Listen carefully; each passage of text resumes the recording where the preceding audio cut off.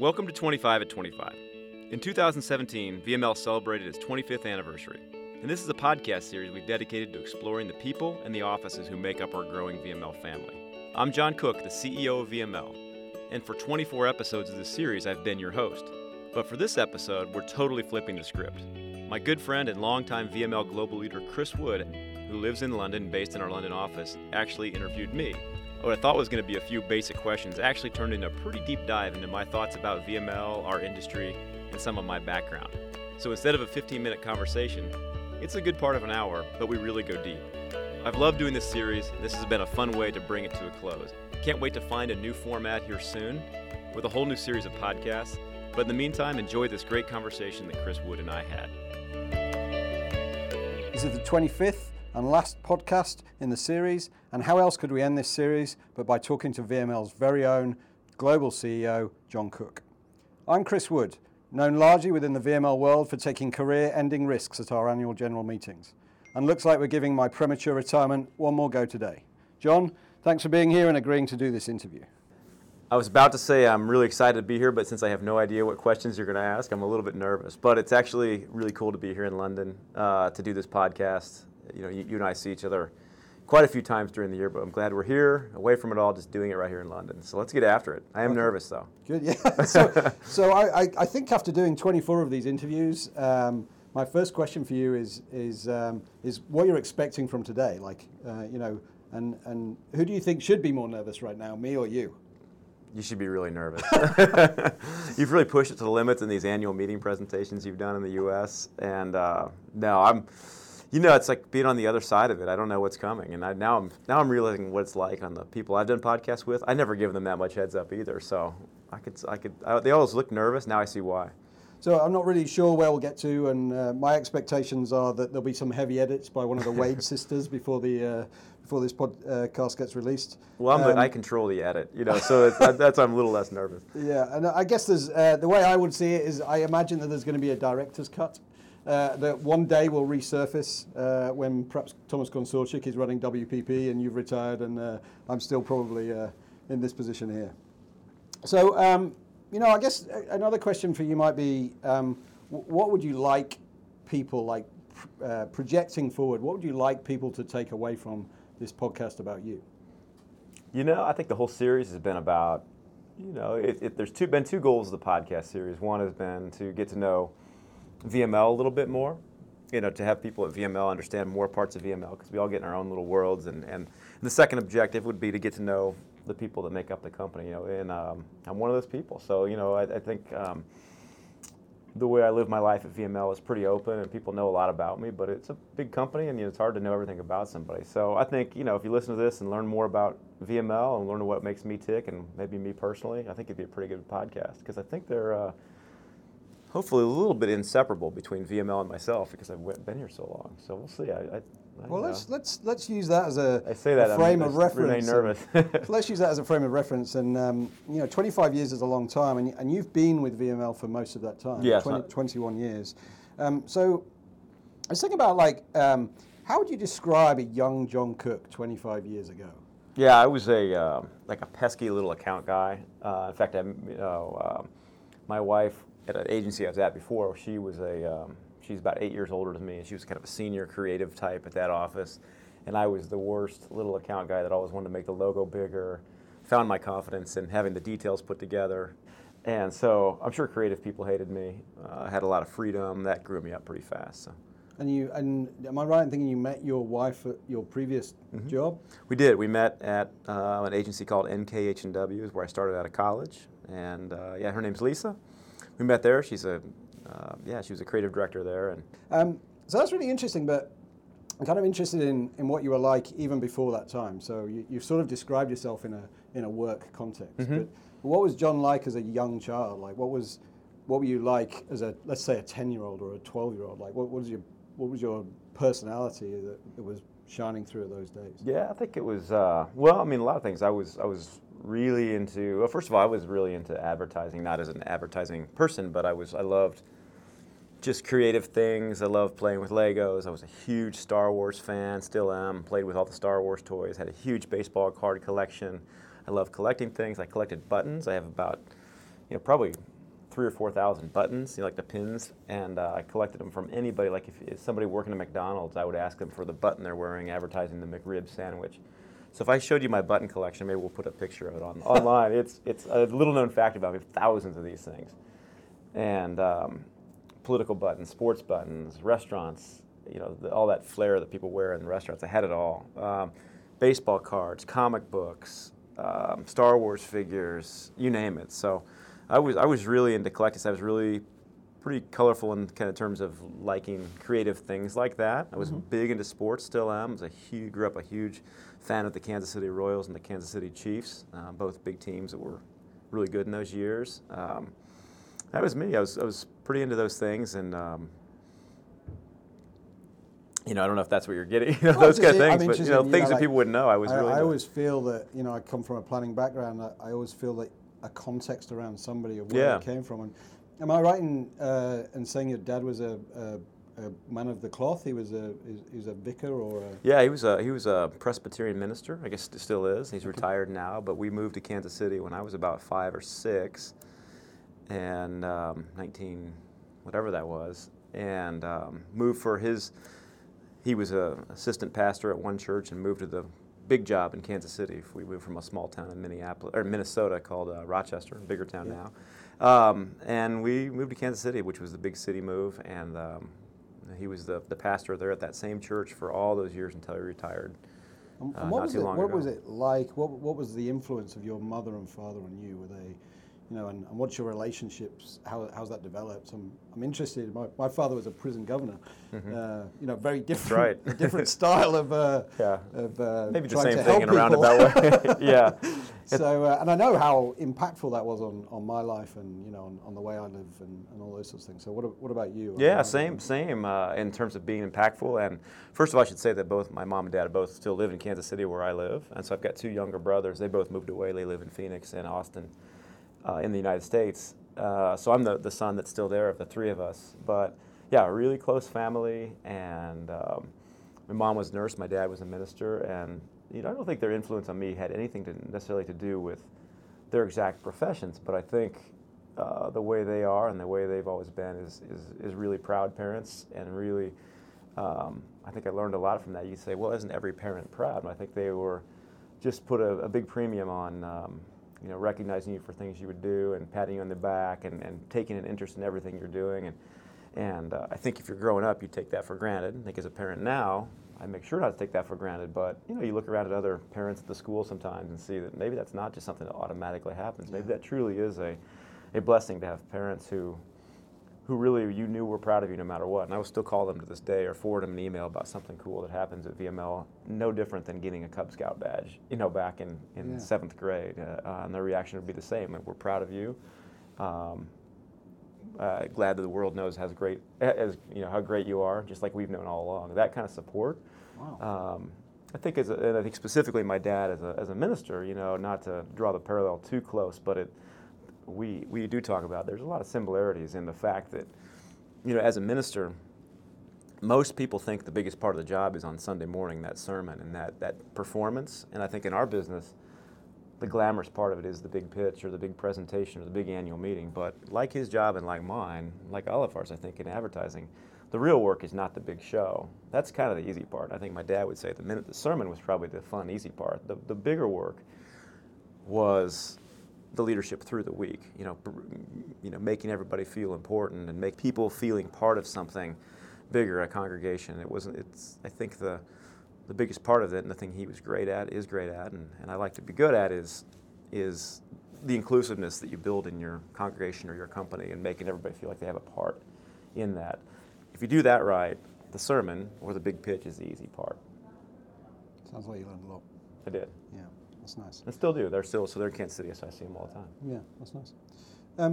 Talking about that sense of pride and the fact that your parents established this sense in you, and if you look across this 25 years and we project back out of you being a child, I'm going to go back in and out, I'm sure, over the course of time. But what is the thing that you're most proud of that you've achieved? I do think about that all the time. Whenever I think about it, it's hard to nail down one thing. I think.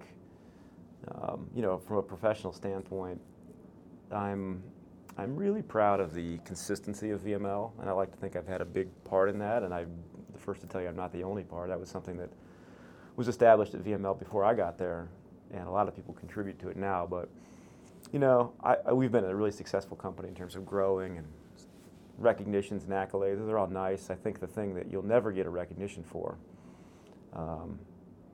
that I'm probably most proud of, is just the consistency of when people talk about our company. There's a certain way that they feel about it, about the way that we treat people, both internally, externally, the way that VML, and I've gotten even more proud about that as VML's grown around the world, because I think it's been something that we should never take for granted. If you meet somebody at VML in Singapore, Beijing, Sydney, Sao Paulo, Kansas City, New York, wherever you meet somebody, London, here in London, as a VMLer, you have a certain reaction you expect from somebody. I'm really proud about that.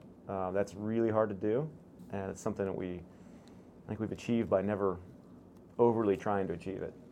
And so I'm really proud about that particular part of VML, and that doesn't mean we're perfect, and that doesn't mean every interaction that anybody ever has at VML or with VML is perfect, but nothing is, and you can only control what you can control. But I'm really proud of the VML way that we've established. Yeah, that's nice. I mean, I think that is one of the most consistent things that we see when we go around the world is, and I remember, obviously you and I come from different backgrounds, different ways of working, and for years I've been like, we need more process and structure. And you're like, no, we just need the culture of VML. And I actually, I'm learning as we go. I can see that culture trumps process, and culture trumps organizational structure and all those other things. Not that they're not important, but if we do have that culture, I think, and that's something I would very much credit to you in the last 7 or 8 years of instilling in the company. Well, it's a good. I think that I don't know if they trump each other or not, but I do believe that you could have, if you spend all your time building a process, you couldn't then just build a culture. But if you built a great culture, you could easily build a process. You could do anything. But it's not exactly true the other way around. It could happen, but it's not a guarantee. I guarantee you we can do the things we need to do if we have a good culture. And sometimes it takes more time than others, but it'll happen. Yeah.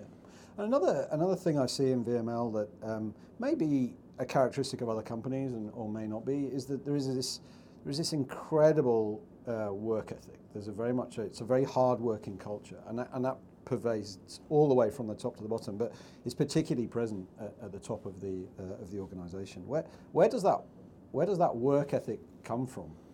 I know exactly where it comes from. I think that there's a wiring to most people at VML that it's always been there, that nothing's ever been given to us.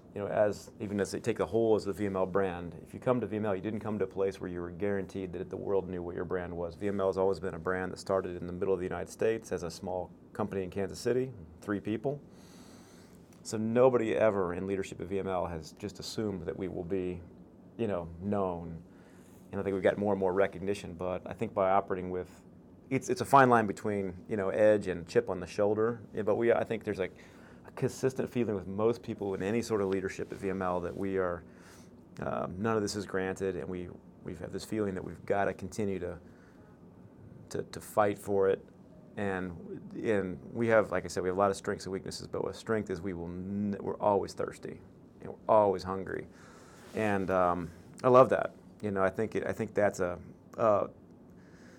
some people, we used to call that a Midwest United States work ethic, but as you start to grow as a person and see VML around the world, it has nothing to do with the Midwest of the United States. It has to do with a certain type of person that exists everywhere. You just got to find those kind of people, and that's what we've done a good job of. And we've done some of it by selecting good people, some of it by deselecting people that aren't that way. People that take things for granted or are snobby about things don't last real long here. Yeah, absolutely. Yeah, and then, having talked about this amazing work ethic, I'm brought back in my memory to a couple of strategic planning meetings you and I have had whereby, I was talking to you and then I realized you were watching the Royals game.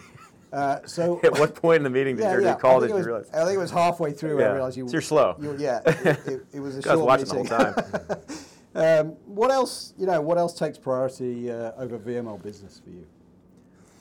Yeah, well, it's not a certain time. It's not a certain time of day. I'm not one of those guys that, at a certain time I shut off.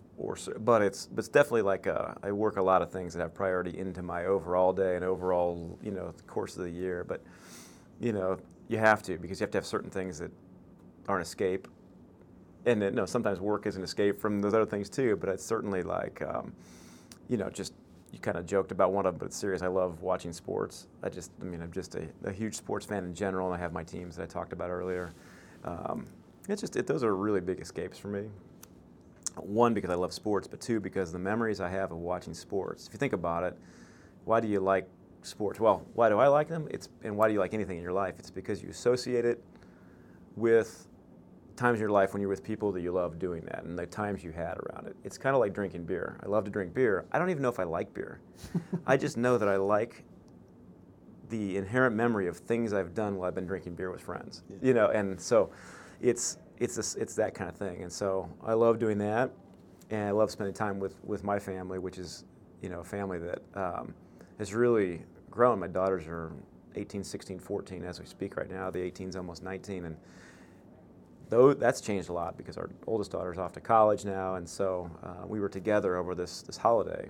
And as a family that's been together for all those years, a family of 5 of us, to have our first holiday break where our oldest daughter was back, you realize that you're actually without your whole family, and so you start to I'm getting to that point where you do treasure the time where you're together, because I don't think they all realize it because they're just kids going through life. Yeah. But it really hit me this holiday break that, we got to cherish this time together. So we love taking trips together, taking time off to do that. We've had some really good ones through the years and planning a couple more. So I might come back to some of the family questions. The other thing that I've noticed is, for a man that works incredibly hard, you have an unprecedented level of knowledge about HBO shows. Can you expand on that a bit for me? I came up in the Jeff interview as well. It was like, Jeff, what are you watching? What's the most thing? Like, how do you choose, and what do you watch, and what do you enjoy doing? And obviously there's a lot of plane rides and things like that. So. Yeah, I have 2 kinds of shows, and one is that I can watch on my own and do and just control on my own when I'm on a plane. My favorite of that ever is Breaking Bad. Okay. It's literally one of my top 2 shows ever. But that's one I kind of just watched on my own. And then there's the shows that my wife, Lisa, and I choose to watch together, which is a pretty important thing to us because it's that thing in your life you can count on with kids going all these different directions, travel different directions. A grounding point for Lisa and I is having a show that we can watch together. And we get a little out of sorts when we don't have a show. I'm sure a lot of couples are like that. But, we just completed watching the show Godless on Netflix. And it was 7 or 8 episodes, and it was just kind of heaven because we had our show, Yeah. But one before that for Lisa and I was Game of Thrones. Yeah. It's nice to have something you count on together and watch and analyze together and look forward to. Does she occasionally skip ahead one? She won't. No. She won't. She'll get mad that the only reason we have fewer shows together than we should is because she says we just can't invest one because you're never here. Yeah. And we can't wait on you. The family cannot wait on you. But so every now and we pick one that we will wait on me. And we'll do. So that's why maybe I like those even You might more. do a bit of simulcasting where like, I'm watching now, are you watching now? Yeah, we're pretty, I think we're pretty like, you've got to be in the room, this is the thing. We're very faithful to each other on that. It's like there's no cheating. Okay. So we're pretty good on that. Okay, yeah. I suppose once you've started cheating, this is experience in the Wood household occasionally, is once you start cheating on the shows, it's like, oh no, we're never going to rely on this again. Yeah, I watched the Stranger Things season 2 with the second episode with my middle daughter. I said, do not tell Mom that we watched it. We were on a trip together, and then we wanted to watch something. We said, you cannot tell Mom. When we're going to watch it this weekend, you act like you don't know what's going on. Yeah. And then we got to that episode, and Lisa goes, so I heard you watch this. I'm like, what in the world? So Annabelle just couldn't help herself. You can't trust the kids with anything like that. Yeah, cannot trust them. No, absolutely. Okay, so I'm going to jump out of that again, and I want to go back to the work side again, just very quickly, which is a bit of an unanswered question, I think. I think most people would never ask you this question for fear of looking stupid. It's never really been on my agenda to worry about that too much. I think I've... You crossed that line a long time ago. I crossed that line a long time ago. But what does a global CEO actually do? What do you see your job as being? Yeah, I think it's 3 parts. I think it's number one is... No, not number one. They're really not in any particular order. Those are all intermixed in a gray area. But I think of it as... our clients and spending time. I always want to be a CEO of an ad agency that works on clients. I see agencies that are not. The number one recipe for a bad agency is when the CEO doesn't work or no clients. And so it's impossible to do that all the time. It's impossible to know all of our clients. But I really at the very least like to be very aware and very most be very involved. And so that's a huge thing for me, and I always be like that. And not just because it's requirements, because I love it. That's why I love being in the work. Two is trying to grow the company and anything that comes with that. So new business, I love introducing new clients to our story and trying to, one, because I think it's a good story, but two, it forces you to really have a story. It forces you to know the difference between you and other companies. And whether that difference resonates or not, I don't know. But I know you have to have a point of difference. So I love constantly thinking about that, and I love the fact you can't lie about that. You have to have a good story and a point of difference. You have to have one. So that relates to point number 3 of my job, which is running the company and making whatever that entails, which means constantly evolving this company and working with our other leadership and everybody in the company. It's not just on me, of course. All of us running the company to make sure we have a point of difference. And that point of difference comes from culture, it comes from our capability, it comes from just the way we interact, it comes from what our geography is. Everything about the company is in that category 3, which is making sure that in category 1, clients, and category 2, new business, we have a point of difference. That's the job. And there's a lot of, I could go drill deep into all those, of course, but the quick answer, I think of those 3 things. I think, when you're younger and you look up and you look at a CEO and the title like CEO, all these things, I think for a lot of people it's full of mystery. Yeah.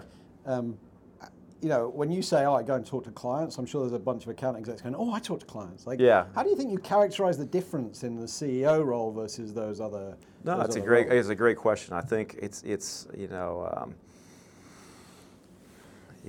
you evolve in your career, I think what you bring to a situation, whether it be internal or external at an agency, has to be kind of commensurate with what experience you have, and I guess I would say that I always try to exceed the expectation of what somebody might think that job is for. So if the expectation is for a CEO to show up and shake a few hands and just prove that we have a CEO of the company, I would try to exceed that expectation. I try to know what the expectation is for the particular role and make sure that we're exceeding it. And I think by doing that, 1, hopefully you exceed the expectation that one has. But 2, I think it sets an example of what everybody at VML should do. Yeah.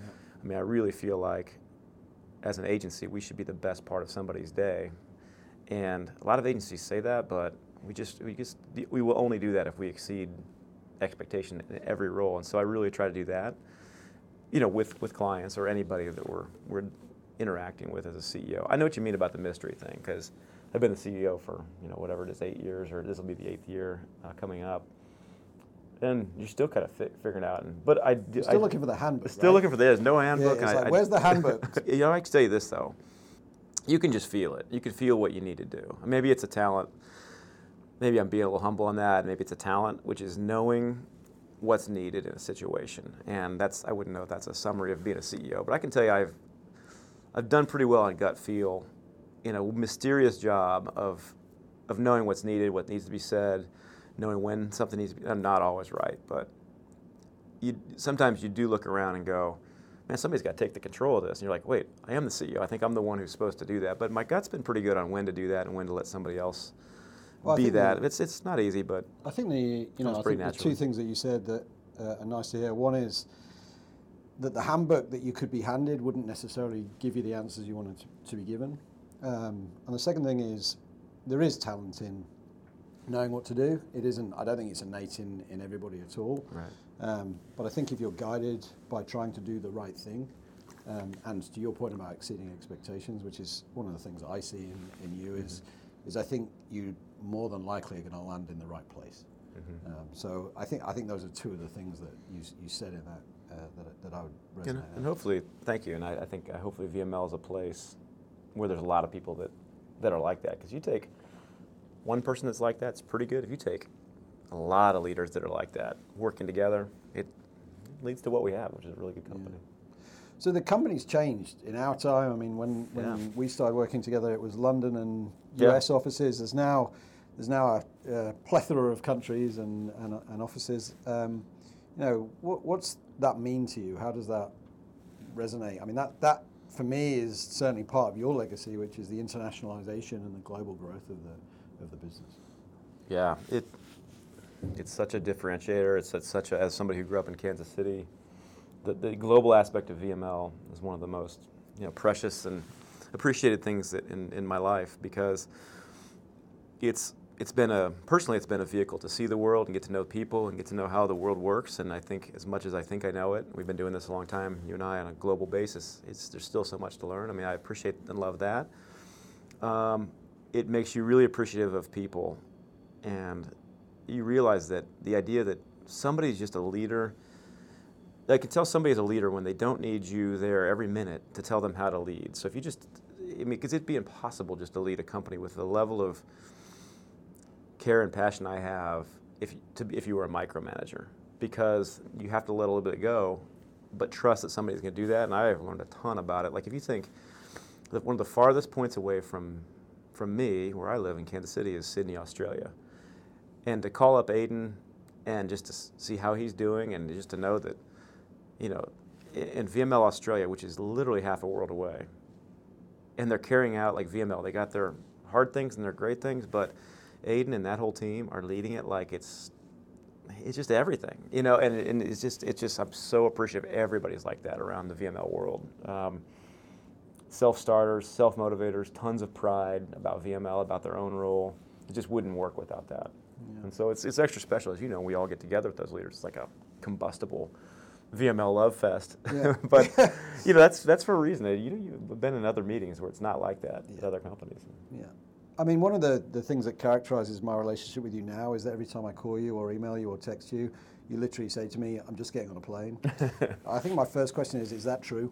Or are you just trying to get me off the phone true. so that you could... It's just true 8 times out of 10. Yeah. The second thing is, where do you like going? Like, where's your favorite place to go, and why is that?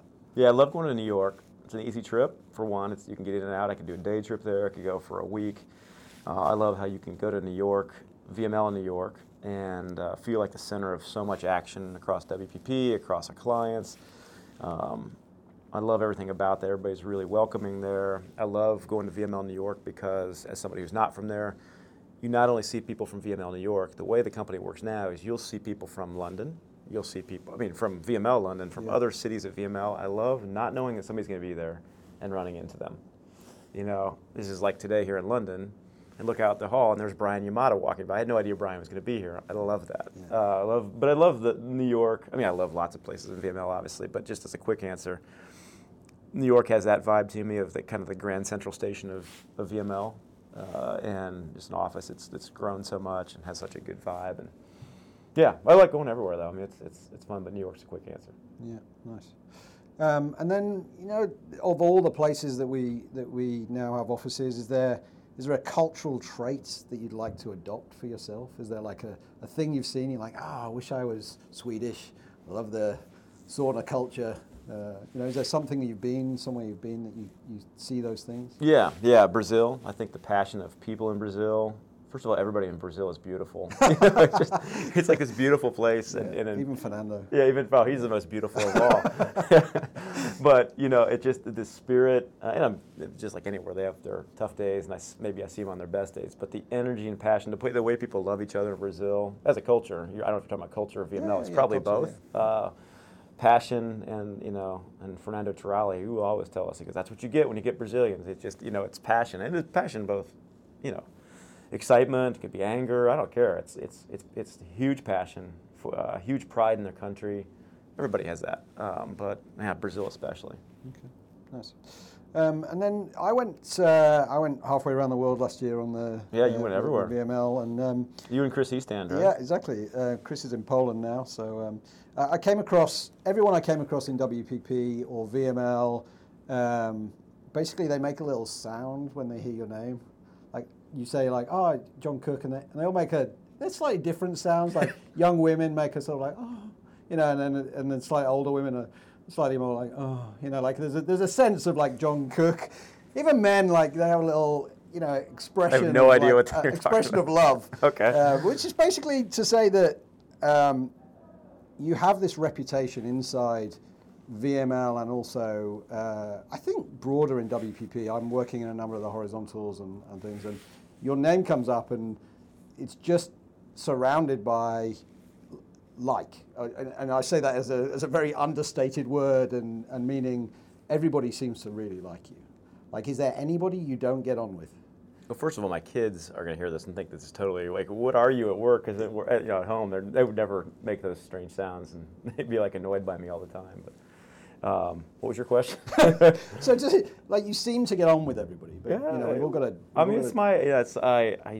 I learned a long time ago. Like, there's no reason to act anything other than just who you are. So maybe and I Debbie Van Dieven always gives me trouble because any name she brings up, I'll go, oh, I love that person. She goes, do you love everybody? I go, I do.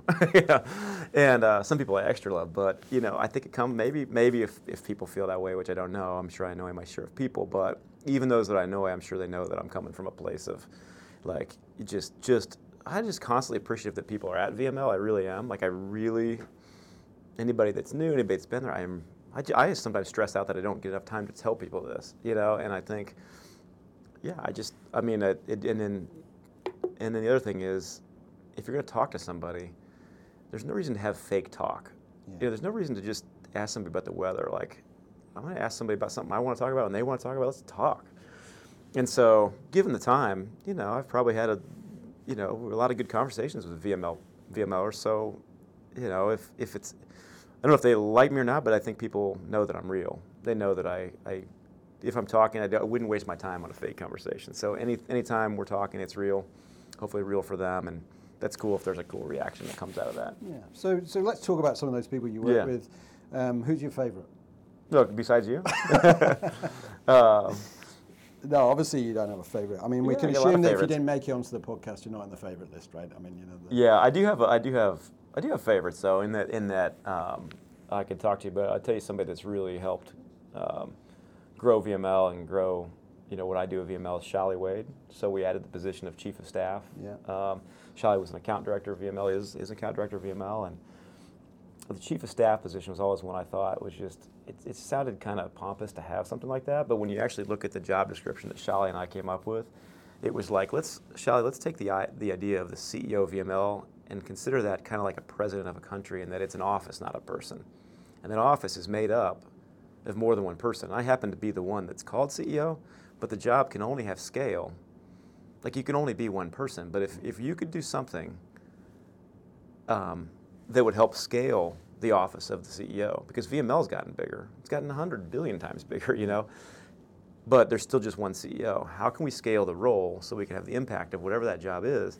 And she's done a great job with that. I mean, she's just as trustworthy as you could possibly be. She understands the expectation of a VML experience. She understands how much I care about things and how I want them to be done. And so maybe you're joking about asking about a favorite. And she's not my only favorite person, but she's been, just instrumental. It's just a great friend, but that's beside the point. She's a great VMLer who makes VML a better place by what she does. Yeah. I mean, you mentioned my favorite show ever was The West Wing. So when you say Chief of Staff, I'm always like, what, like Leo?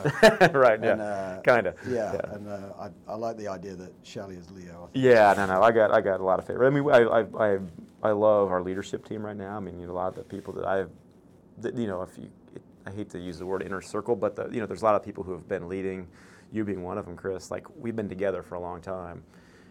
A certain group of people that have been here, 9, 10, 12, 15, 18, 20, 25 years together. And that is, and anytime I'm on a leadership offsite, one of the first things that I would say, or just at least think, is just, man, this is something we should not take for granted, that we can finish each other's sentences, but that we're so different. A conversation with me and a conversation with Debbie Van Dieven are two totally different conversations, but coming somewhere inherently from the same place in the same songbook, even though it manifests itself totally differently. So what do you think keeps that group together? Because I have been in this business. This is my 10th year. This year it's by far the longest I've ever been employed anywhere. But most of you guys have been here like 15, 20 years, and what is it that makes everyone stay? Because it is almost a gang or a club, and I don't mean that as an exclusive. It's a very inclusive network culturally, and but there is a sense of there's a group of people at the center of this thing who will always be there together.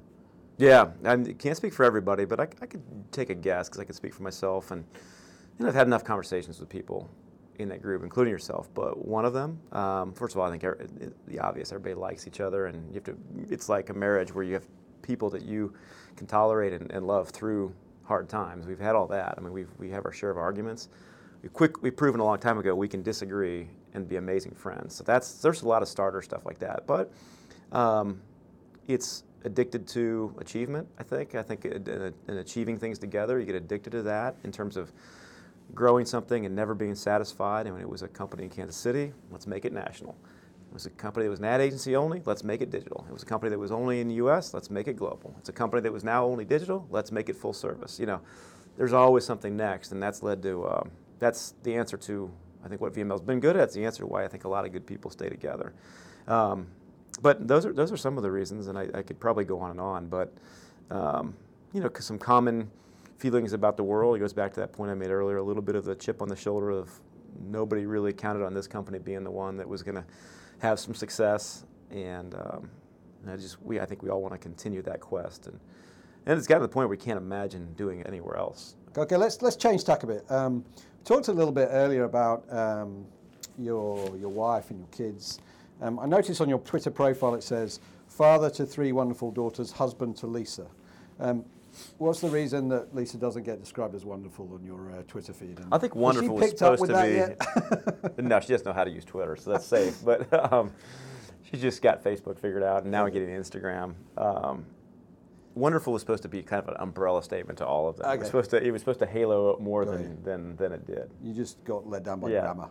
Right, as I often do. Okay, so in a serious note, what kind of father and husband how would you describe yourself in those roles? Because people see you in the role of CEO. I always worry about you being an absent father. That's my kind of like John Cook thing, because you're always lying to me about being on planes. But yeah, no, I definitely have my share of absent because I'm gone a lot. I mean, it's just a fact. So you try to make up for it, and you know that's done mixed job of that through the years. But I think everybody in my family knows. The good thing is, you know, and there's times I'm more gone than others, but I think they know that I'm not emotionally gone. There's a great family in terms of knowing that no matter where I am, you know, I'm there.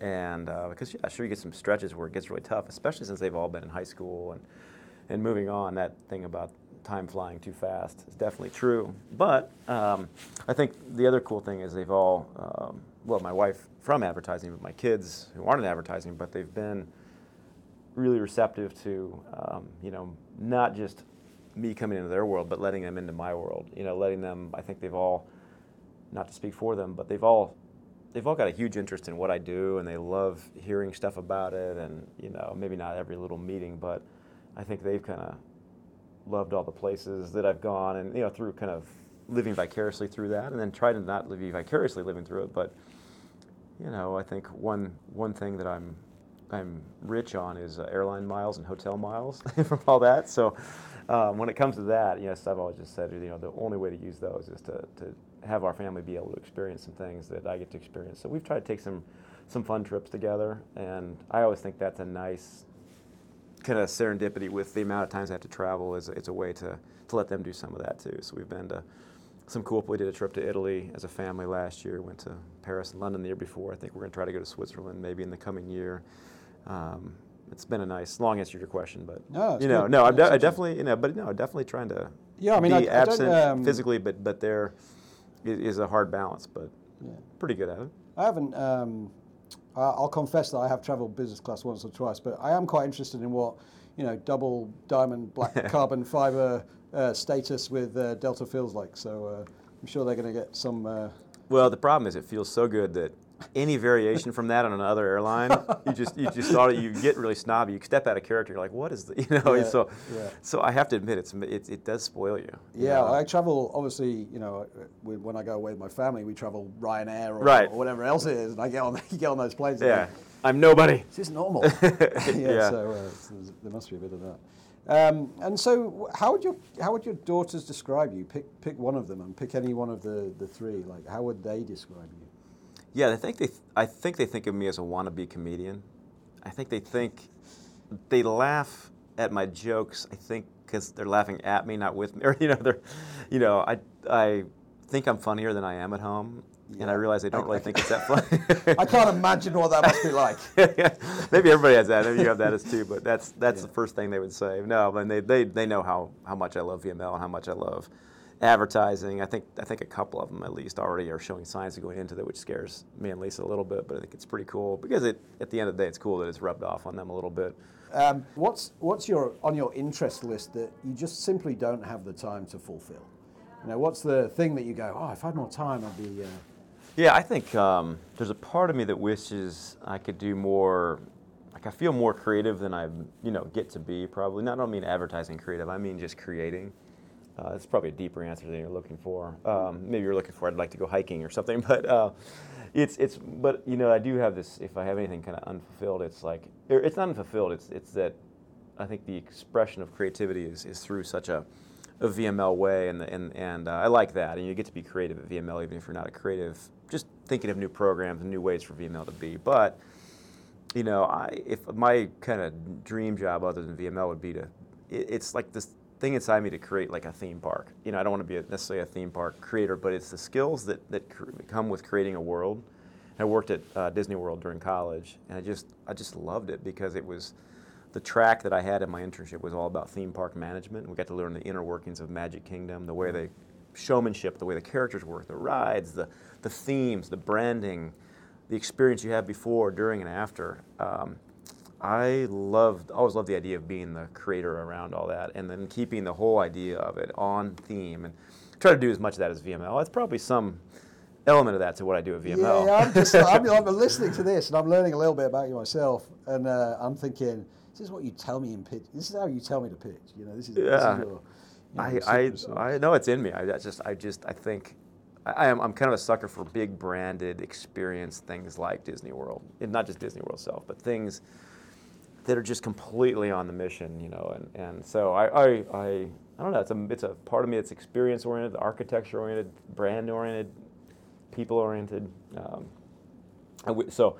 And I get to do a lot of that at VML in the job, but I'd love to do more of that. Yeah. Okay. Nice. So I'm going to draw from a famous BBC radio program called Desert Island Discs, which shows my age. Yeah. No, I know it well. Yeah. So I guess if you were going to be stuck on a desert island for the rest of your life, like what would the luxury that you were going to take with you? Forget about escaping. You're never going to escape from the island. But what would the one luxury item that you took with you be? Yeah. I thought you were going to ask. On Desert Island, do they ask for musical? They ask for that's the whole thing is about a music thing. And at the end they go okay, now it's what music do you want to take to the desert island? That's right. And then at the end of it they're like, okay, now you're allowed one luxury. What's the luxury? Oh yeah. You can't take a speedboat to escape or. Yeah, no, I think mine's probably a little bit music, a little bit luxury item, but I would probably bring a piano. So I'm kind of an average piano player, but I love doing it. It's a good expression and it's something you can do on your own. The only problem with the piano, though, and the reason I'd bring it is there's not everywhere. You could bring a guitar with you. You could bring whatever with you. I think maybe one of the reasons I like piano is one, it's something I'm not great at, but I'm trying to learn. But two is it means I'm home because you just I don't know anything else. I can play video games on my phone anywhere I am. Yeah. I can kill time doing that. I can watch Netflix anywhere. Yeah. But the only time I can play piano is when there's really nobody at home to complain about it, and I'm at my home. Yeah. And so it's more than just liking it. It's a sense of being somewhere, a sense of it's relaxation on another level like that. And so if I was stuck on a desert island, that would be a nice kind of dose of home, and I would get really good at it because I'd have all the time in the world, something I don't have right now. So what's next for John Cook? That's a big question. I don't know how you probably mean that in lots of different ways. So, gosh, without getting long-winded, first of all, I'm a relatively young guy. I'm 47, and I feel like I've been at VML a long time, but I am literally I have tons of energy. I mean, I feel really young. I don't know if that's young or old, but I do know that I feel really young. I have a ton of energy. So there's a lot of what's next. I'm not trying to one of these guys that's trying to round out their last couple of years or anything. I'm just feel like I'm just getting started. So, it's professional and personal are probably pretty intermixed for me, as you can tell. But on a professional side, I just have big dreams I don't even call it dream. It's because I think it's pretty reality of, at least it will try to make VML. I just want VML to be always the most relevant company in the world in terms of advertising. And I think we can do that. And I think we we have, work cut out for us in these coming years. The industry's changing, and I have a ton of energy for being what that is. I don't know what it's going to be, but I just know VML is going to be that. It's just, if we have anything to say about it, which we do, we're going to be that. And again, we'll see how we do, but we're going to give that a lot of energy. And then personally, coming up on kind of some years I'm really looking forward to, because there'll be a point soon where all three of my daughters are in college, and I'd loved, with our first daughter Ellie, exploring college with her and exploring this time in her life where she's away from us. Lisa and I are both, everybody's like, aren't you sad? I'm like, no, it's fantastic. We've gotten to know her in a totally different way since she's been gone. It's been awesome, and just to multiply that times 3 girls that are out doing their own thing, whether that's college or later in life, I'm really looking forward to that. And then that changes then Lisa and I, in terms of what's next for us, because you just quickly go from it. It doesn't feel like that long ago we were working together at this agency, and that's been 25 years ago, where we met. And all of a sudden, you're a couple years from, like, she and I can do whatever we want, in terms of travel, and I'm pumped about it. Excellent, good. One more question, which is a weird question, but I'm not going to ask you any more questions other than, what is the question that you wouldn't want to have to answer? Well, you asked one of them, which is who are my favorite people at VML. So I thought Shali was a good, safe choice, and a true choice, because she is one of my favorite people. But I was getting this interview and worried that I would have to. I think you're going to put me more pressure on having to actually pick certain people for things, and then I'd have to get political. And so I'm glad you didn't pin me down on anybody, because I love everyone. You told me there was no impression management. So anyway, so that's great. Thank you for taking the time. I think everyone will appreciate how honest and transparent and open you are. I kind of came into this thinking we were going to have quite a raucous laugh, and it's sort of it's much more genuine and heartfelt, I think, than I imagined. Oh, I don't know. I knew we would get that way. Your questions are great. It's given me a good sense of, now, as somebody who's been doing these podcasts for 24 episodes, first time I've done it.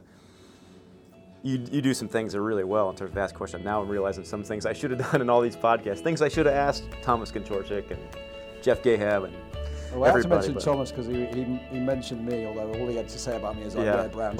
Well, he was the first podcast of this whole series, right, and the first podcast I've ever done in my whole life. So he's a perfect guy to do that, because he's very forgiving. So, Chris, thanks for the time. Yeah, no,